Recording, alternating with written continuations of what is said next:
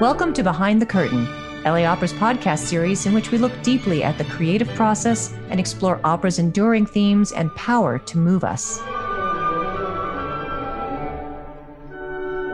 In a talk recorded on November 7th, LA Opera's Richard Seaver music director James Conlon introduces us to an unjustly neglected 1780 chamber opera by Joseph Bologna, Chevalier de Saint-Georges, a pioneering Black composer who was a contemporary of Mozart. LA Opera's filmed production of The Anonymous Lover will be available to watch from Saturday, November 14th at 5 p.m. through November 29th at 11:59 Pacific Standard Time. Free tickets are available on LA Opera's website at www.laopera.org. Good morning to all of you, and welcome to this symposium discussion of the opera L'Amant Anonyme by Joseph Bologna, Chevalier de Saint-Georges.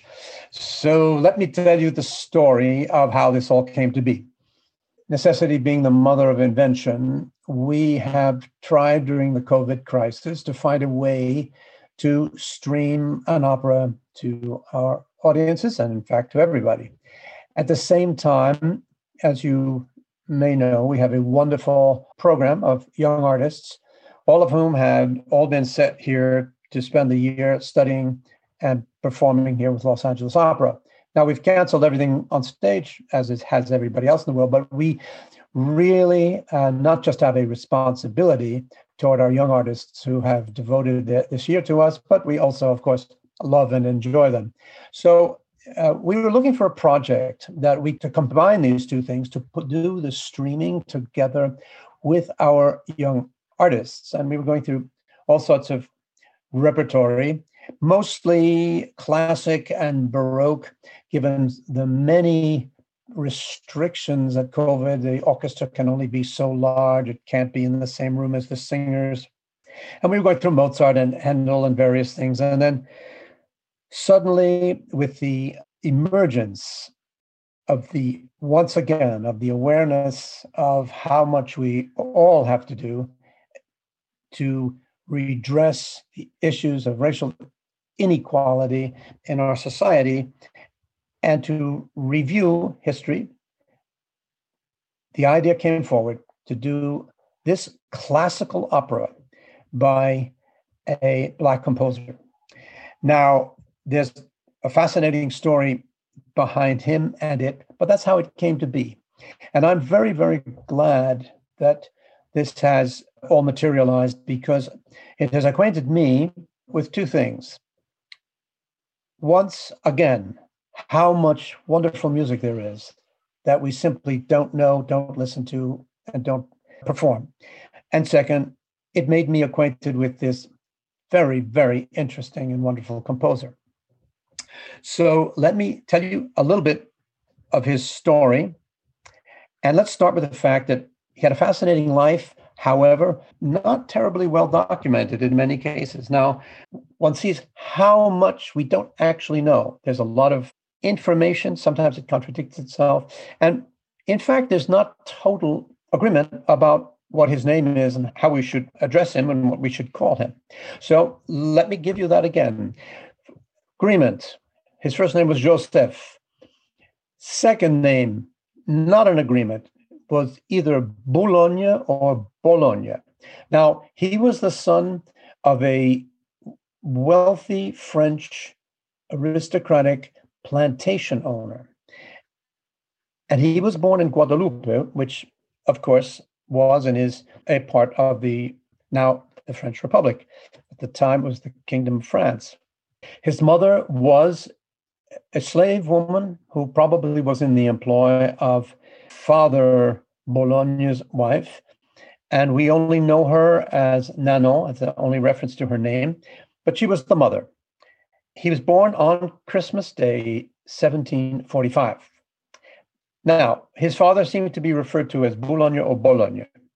Now, later on, he was given a title, because of his accomplishments, which we'll go into later, of Chevalier de Saint-Georges. And there again, we don't know if he should be referred to as he was referred to in many of the documents about his life as Saint-Georges or Chevalier de Saint-Georges, and others refer to him as Joseph Bologna. So the mystery starts right there.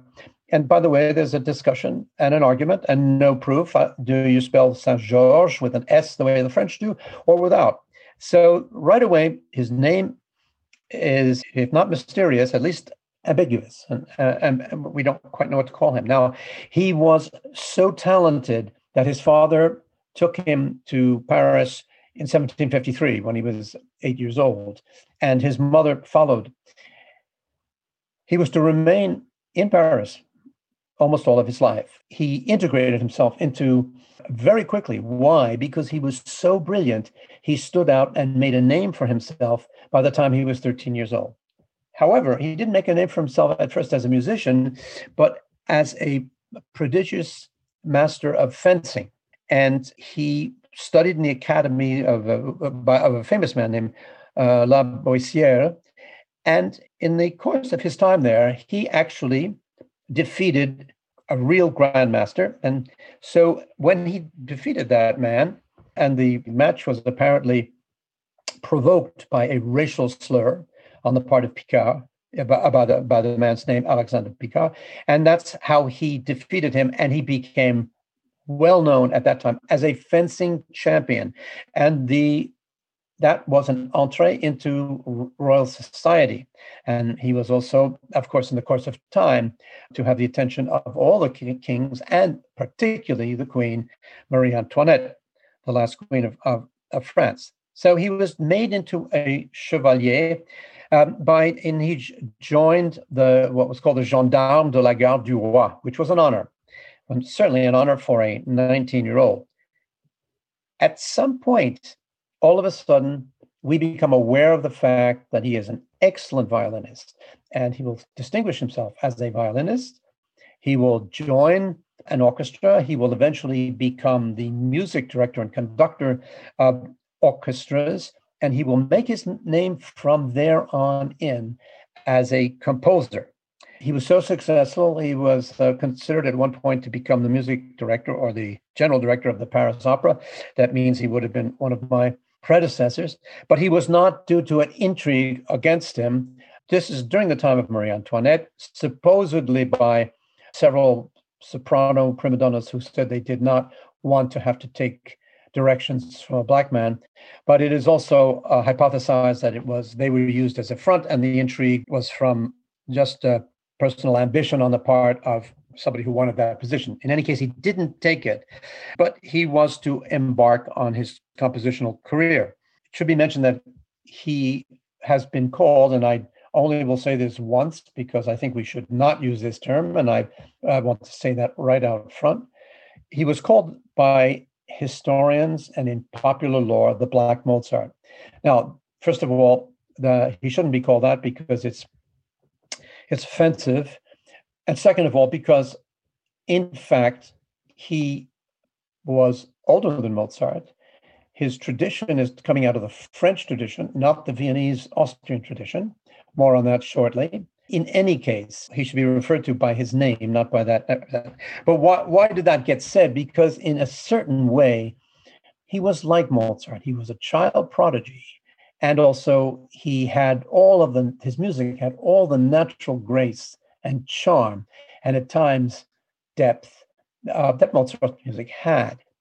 Now, we do know that Mozart and Saint-Georges crossed paths and knew certainly, of course, they both were aware of each other's music, and it is highly likely that at a certain point they lived under the same roof for maybe as much as 6 weeks or 2 months. So did he come into contact with Mozart? Yes. And we also know he came into contact with Haydn, and more on that as we go on.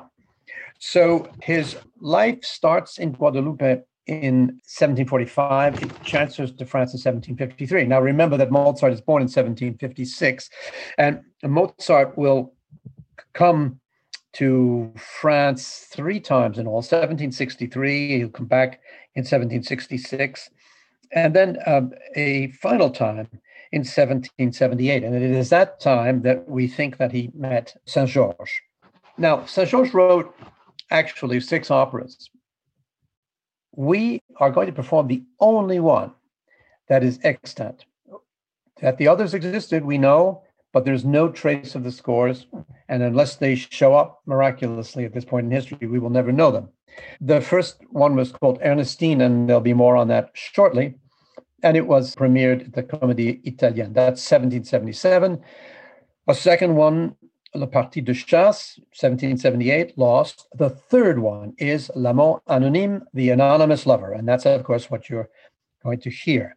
1780, 1787, you see there's quite a gap there. La Fille Garçon, lost. 1788, Aline et Dupré, children's opera, lost.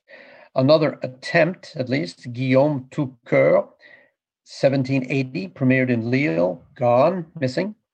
And a perhaps pastiche opera, or something that maybe wasn't completely attributable to Saint-Georges, called, of all things, Le Droit de Seigneur. Le Droit de Seigneur, of course, the right of the Lord, is the subject of Beaumarchais' The Marriage of Figaro, and a work by Voltaire.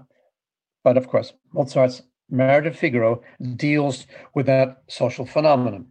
It is interesting that because by that point, Beaumarchais' play was known, and so this may have been in reference to that play. Now, he also wrote, and this is what that is available. I can just read this off. 118 songs with keyboard, 12 arias and duos with orchestra, at least 10 violin concerti, 4 sonatas for various instruments, several sets of string quartets, maybe as many as 12, 2 symphonies, maybe more, and 10 Sinfonia Concertanti. Now, this is important. The Sinfonia Concertante is a form of concerto, but instead of being for a soloist, it is for 2 soloists, if that isn't a contradiction in terms. Now, we mostly know this in modern life because of Mozart's great and magnificent Sinfonia Concertante for violin and viola. But it seems to be the preferred form for Saint-Georges, and he wrote nearly a dozen of them. And it should be mentioned that they were almost all written before Mozart wrote his. Now, is it because he was familiar with Saint-Georges and his examples of Sinfonia Concertante? We don't actually know that, but we do know that he wrote it after he left Paris for the third time, and that is, of course, after the time that he hypothetically met and was acquainted with Saint-Georges. So in a certain way, maybe Mozart owes some of that idea and some of that inspiration to Saint-Georges.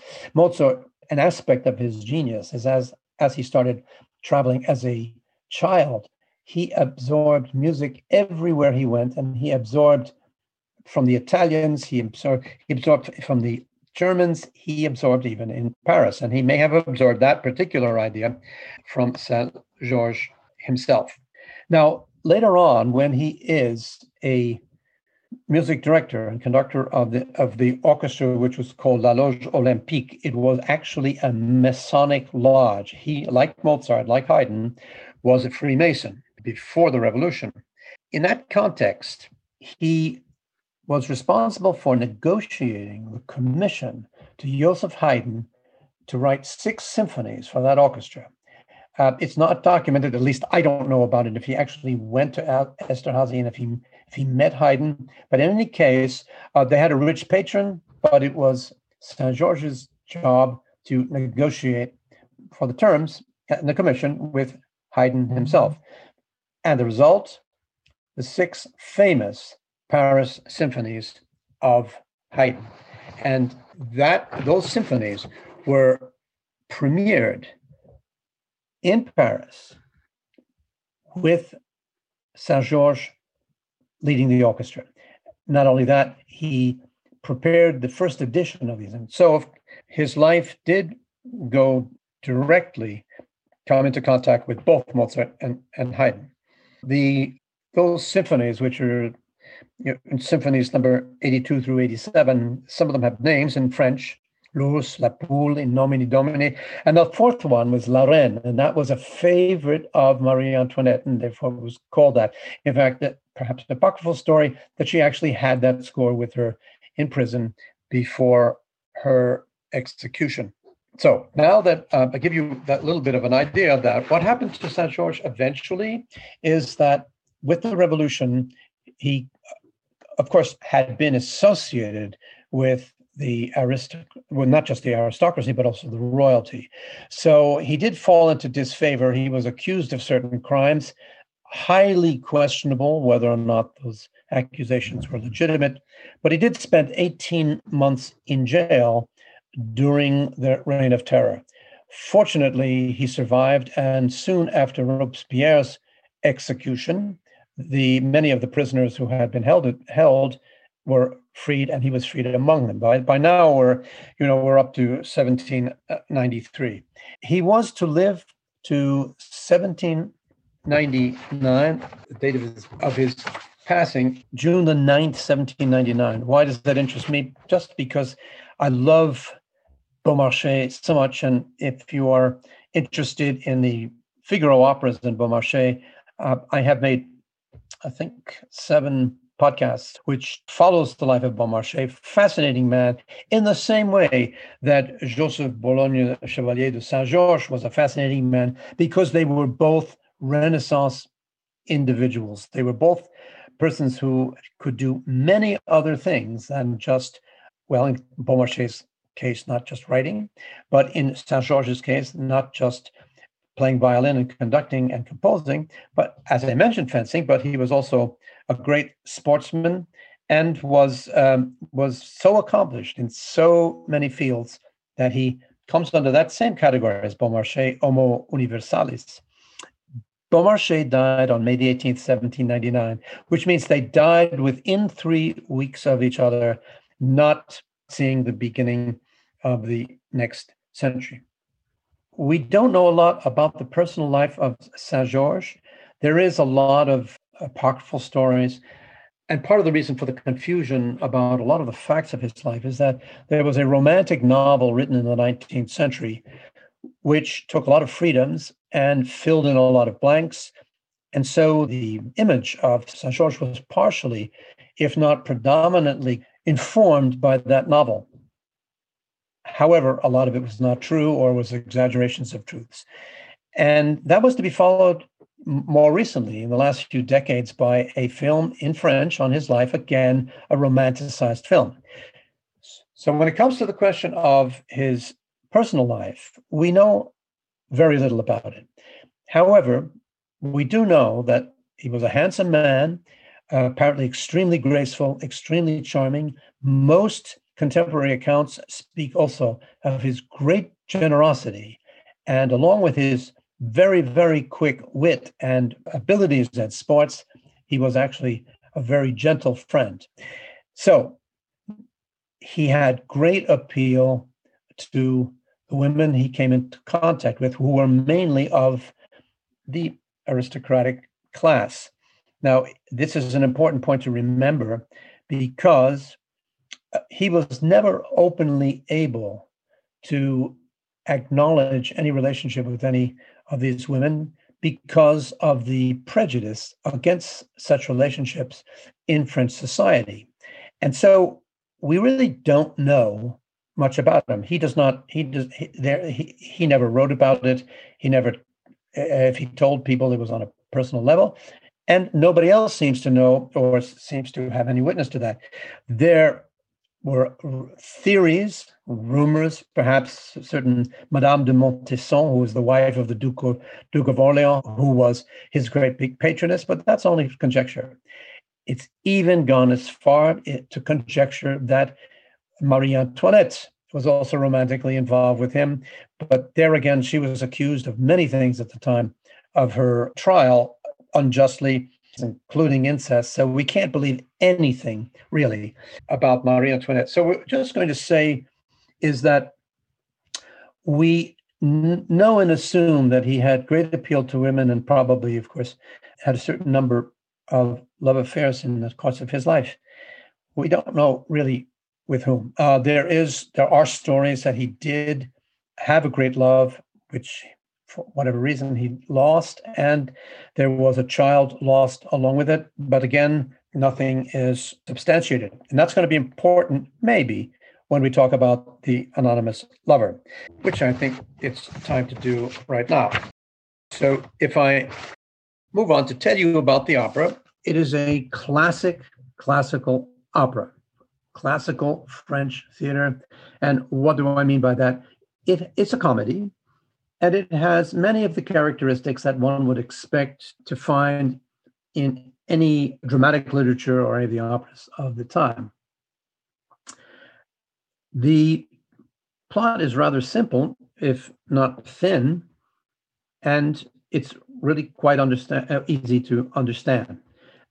It involves a noble woman, a young, beautiful woman, a young, beautiful widow, whose name is Leontine. Leontine has been courted by an anonymous lover who has never revealed his identity, but continues to send letters, flowers, messages of one sort or the other, all indicating his great devotion to her. In fact, he's in love with her, but he does not reveal his identity. Now, the plot's going to revolve around the fact that, in fact, she knows the man and does not know that he is the author of all of those letters. And most of the opera is going to consist of Leontine trying to decide, should she find this man and should she honor his offers? Now, meanwhile, there are people who do know, and they try to bring it about that these two will meet. The most important of those is, first of all, in the original play is by Stéphanie Félicité de Genlis, who was a relative, or the wife of the aforementioned Duke of Orleans. The story was converted into the libretto. The name of the lover who sends all of the letters in the original play was the Viscount or the Count of Clémengis. However, the name was changed in the opera because in the opera Ernestine, which I've mentioned, the leading male character's name was Clémengis. So he had to change it, and he calls him now Vautour. So Vautour and Leontine know each other, but Leontine does not know that Vautour is actually the anonymous lover. The other characters we meet, as in most of these classic comedies, there is a peasant couple, Jeannette and Colin, very similar, for instance, to Zerlina and Mazzetto, so that we would have it at the end of the opera, in fact, a double wedding. And there's a double wedding, the aristocrats and the serving class, just as we often have at the end of comedies from the time. The other major character is the scholar, and who is a part of Leontine's household. His name is Ophémon, and he, of course, is that central figure who knows both sides and gently manipulates the situation. So there is a fairly simple, straightforward plot. Now, Saint-Georges' music is excellent and beautiful. The librettos, the stories are of varying value and sometimes not very much at all. And because the audiences, which were largely aristocratic, but already including a slightly broader audience to the bourgeoisie, were more interested in the text of whatever they saw in the theater and the appearance, that is to say, the spectacle. And so if a libretto was weak, if the story was weak, the opera was likely to fail. And that is most assuredly what happened with Ernestine, because as I will show you shortly, there is an extraordinary example of the one aria that has survived. Leontine has a confidant and friend. Her name is Dorothée. In the original, she is an only speaking role, but she will sing in our production, and I'll explain why shortly. Now, I've already mentioned Mozart, and I've already mentioned the Sinfonia Concertante of Mozart. Let me play two very short excerpts. The first one from a violin concerto of Saint-Georges, and then a very short excerpt from the Sinfonia Concertante of Mozart, which was written, of course, subsequently, and that you will see how they very much resemble each other.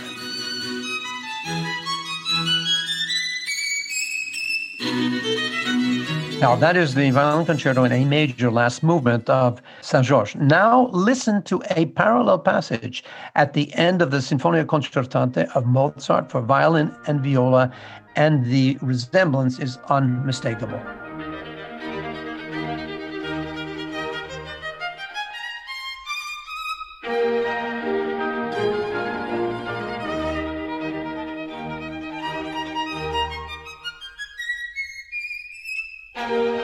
Now we're going to pass on to opera.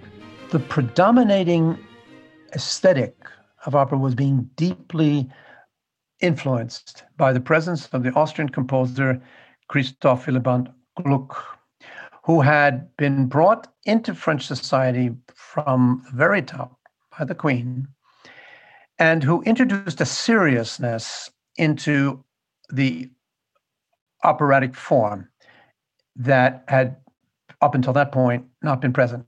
Gluck, of course, is known for his publication of his famous reforms, theoretics that were quoted over and over again in the 19th century by Berlioz and Wagner, but are still read today and are still taken very seriously. Now, most of it was actually articulated by his librettist, Carlo Bigi, but that's not important. The importance is the music of Gluck. And at the very time that Saint-Georges was writing the Amant Anonyme, Gluck had a great success with his opera Iphigénie en Tauride. And let's listen to an excerpt of that so that you get an idea of what was in the air, and that he was not going to associate himself with old music, but he was going to be on the, so to speak, the cutting edge of what was going on in France. Here is the excerpt from Iphigénie en Tauride.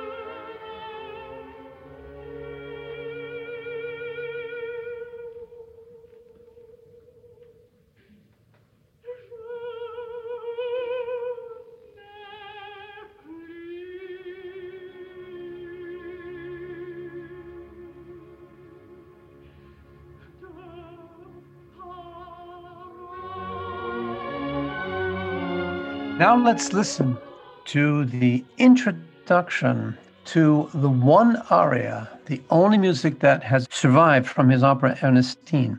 Now, why do I think this is so special? When I heard this on the internet, I was so astonished by the power of this aria and how far-reaching into the future I felt it was. This is something that can stand on its own in concert work.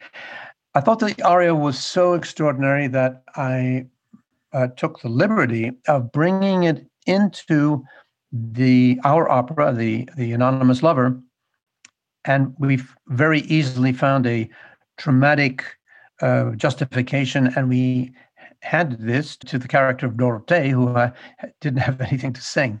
So it's a virtuoso piece, and I want you to hear the beginning, and I want you to particularly draw your attention to the very deep expression and power, the emotional power of this music. So listen now to the opening recitative of the aria from Ernestine, which we will perform.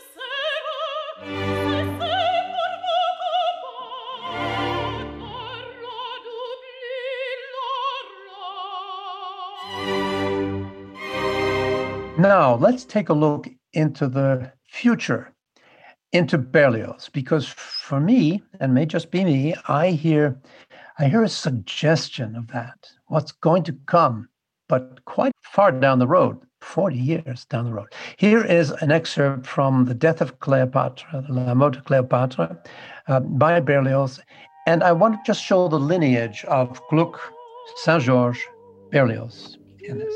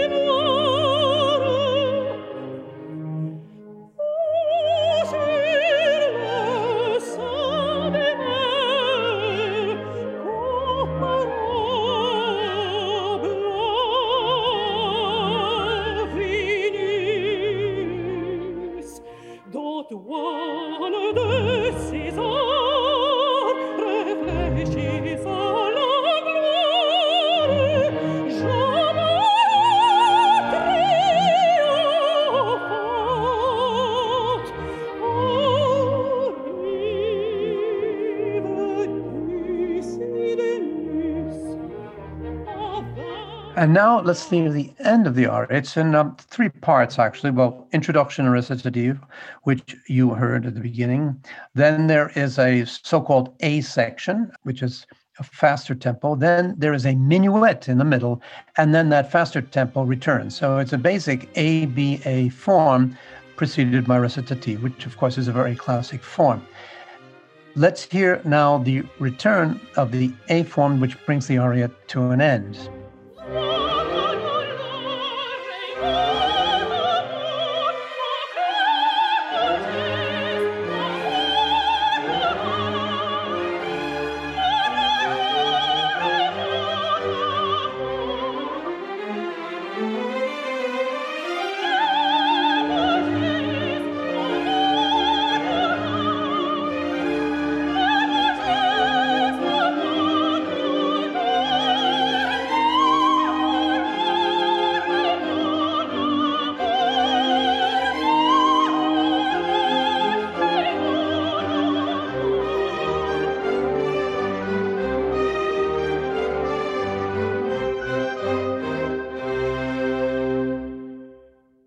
Powerful music. Now, just seeking out some excerpts or some very short anecdotes, almost more than anything else, to tell you that, interestingly enough, Saint-Georges came to the attention of some very famous Americans who were in Paris in the late 1770s.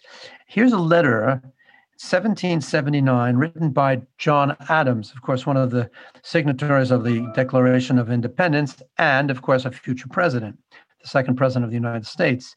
May of 1779, together with Benjamin Franklin and Arthur Lee. These are three men who are representing American interests in France.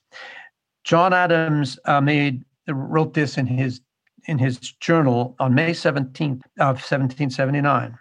We were given an account of Saint-Georges at Paris, a mulatto man, son of a former governor of Guadeloupe, by a Negro woman. He has a sister married to a farmer general. He is the most accomplished man in Europe in riding, shooting, fencing, dancing, music. He will hit a button on the coat or waistcoat of the masters at fencing. He will hit a crown piece in the air with a pistol ball. Interesting that came to the attention of John Adams. Now, I return to the happy or tragic life of Saint-Georges, and is it reflected in his works? Well, this is, of course, always an issue. Do we read the composer's life into his compositions, or do they have a existence of their own? Now, I don't have a definitive answer to that, but I do believe very much that we should always be dealing with the work as it is. In other words, that is the universe. But it is interesting to note that some persons familiar with this opera see a reflection, perhaps, of one of the more painful aspects of Saint-Georges' existence.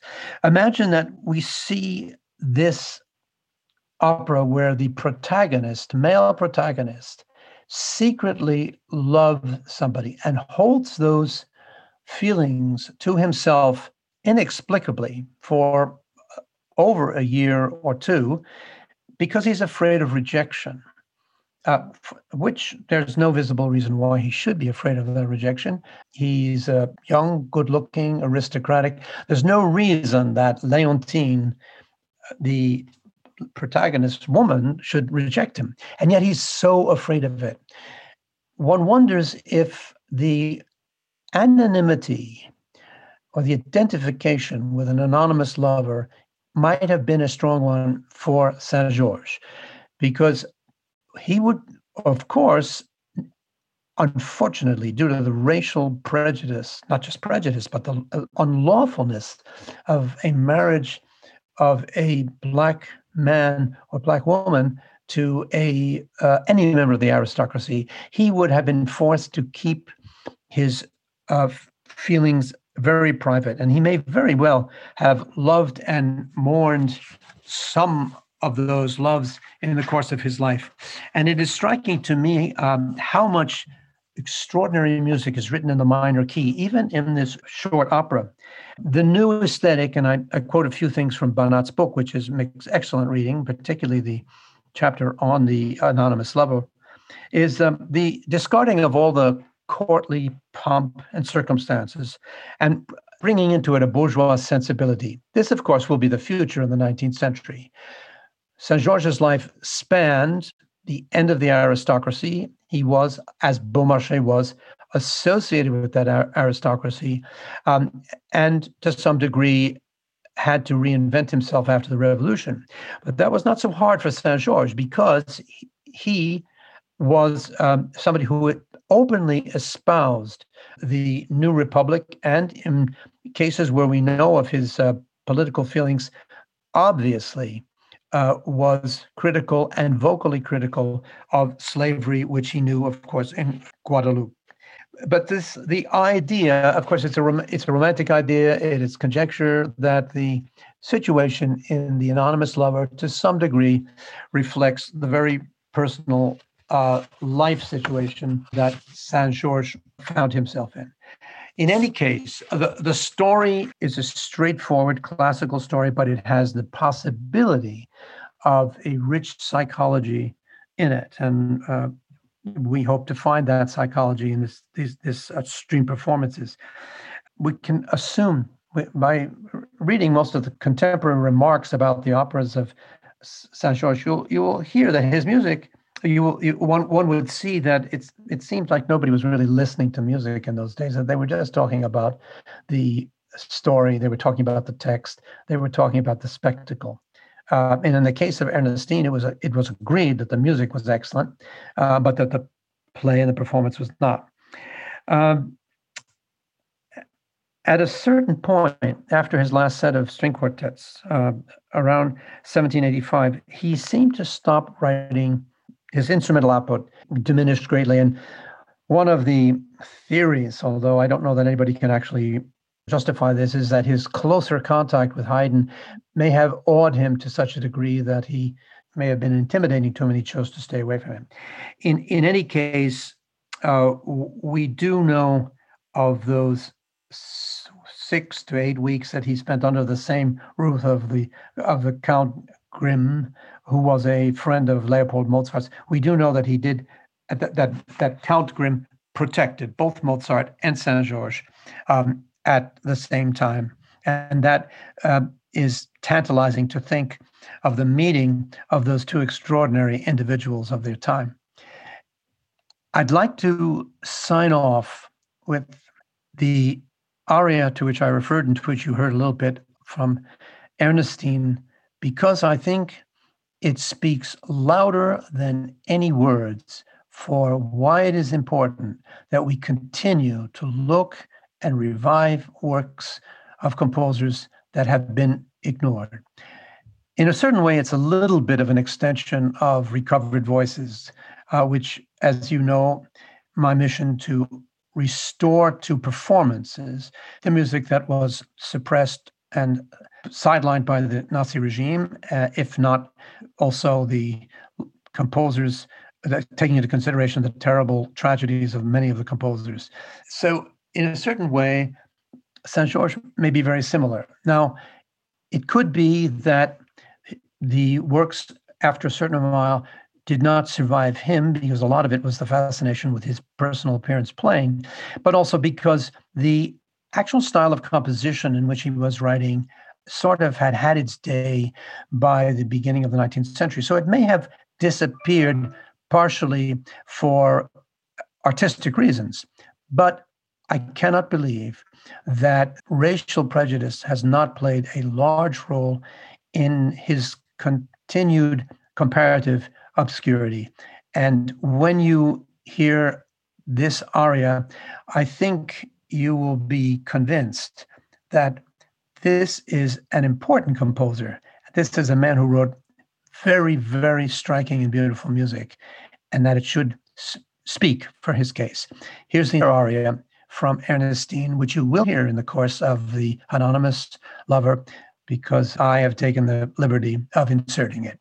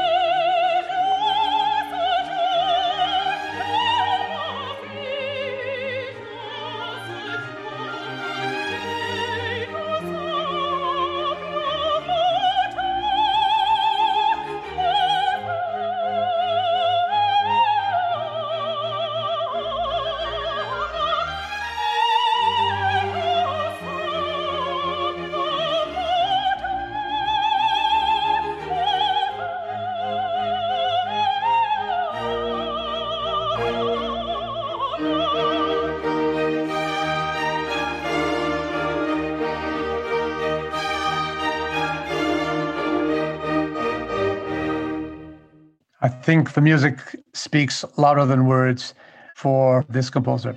I hope that this has been helpful to you, and I hope that this will whet your appetite for more of the music of Joseph Bologne, Chevalier de Saint-Georges. You've been listening to LA Opera's Behind the Curtain. Thank you, and see you at the opera.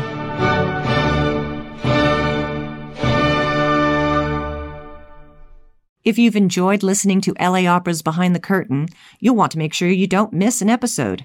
Please subscribe and leave a rating or review on iTunes, Google Play, or wherever you listen. Don't forget to share this with your friends on Twitter and Facebook, and we'll see you at the opera.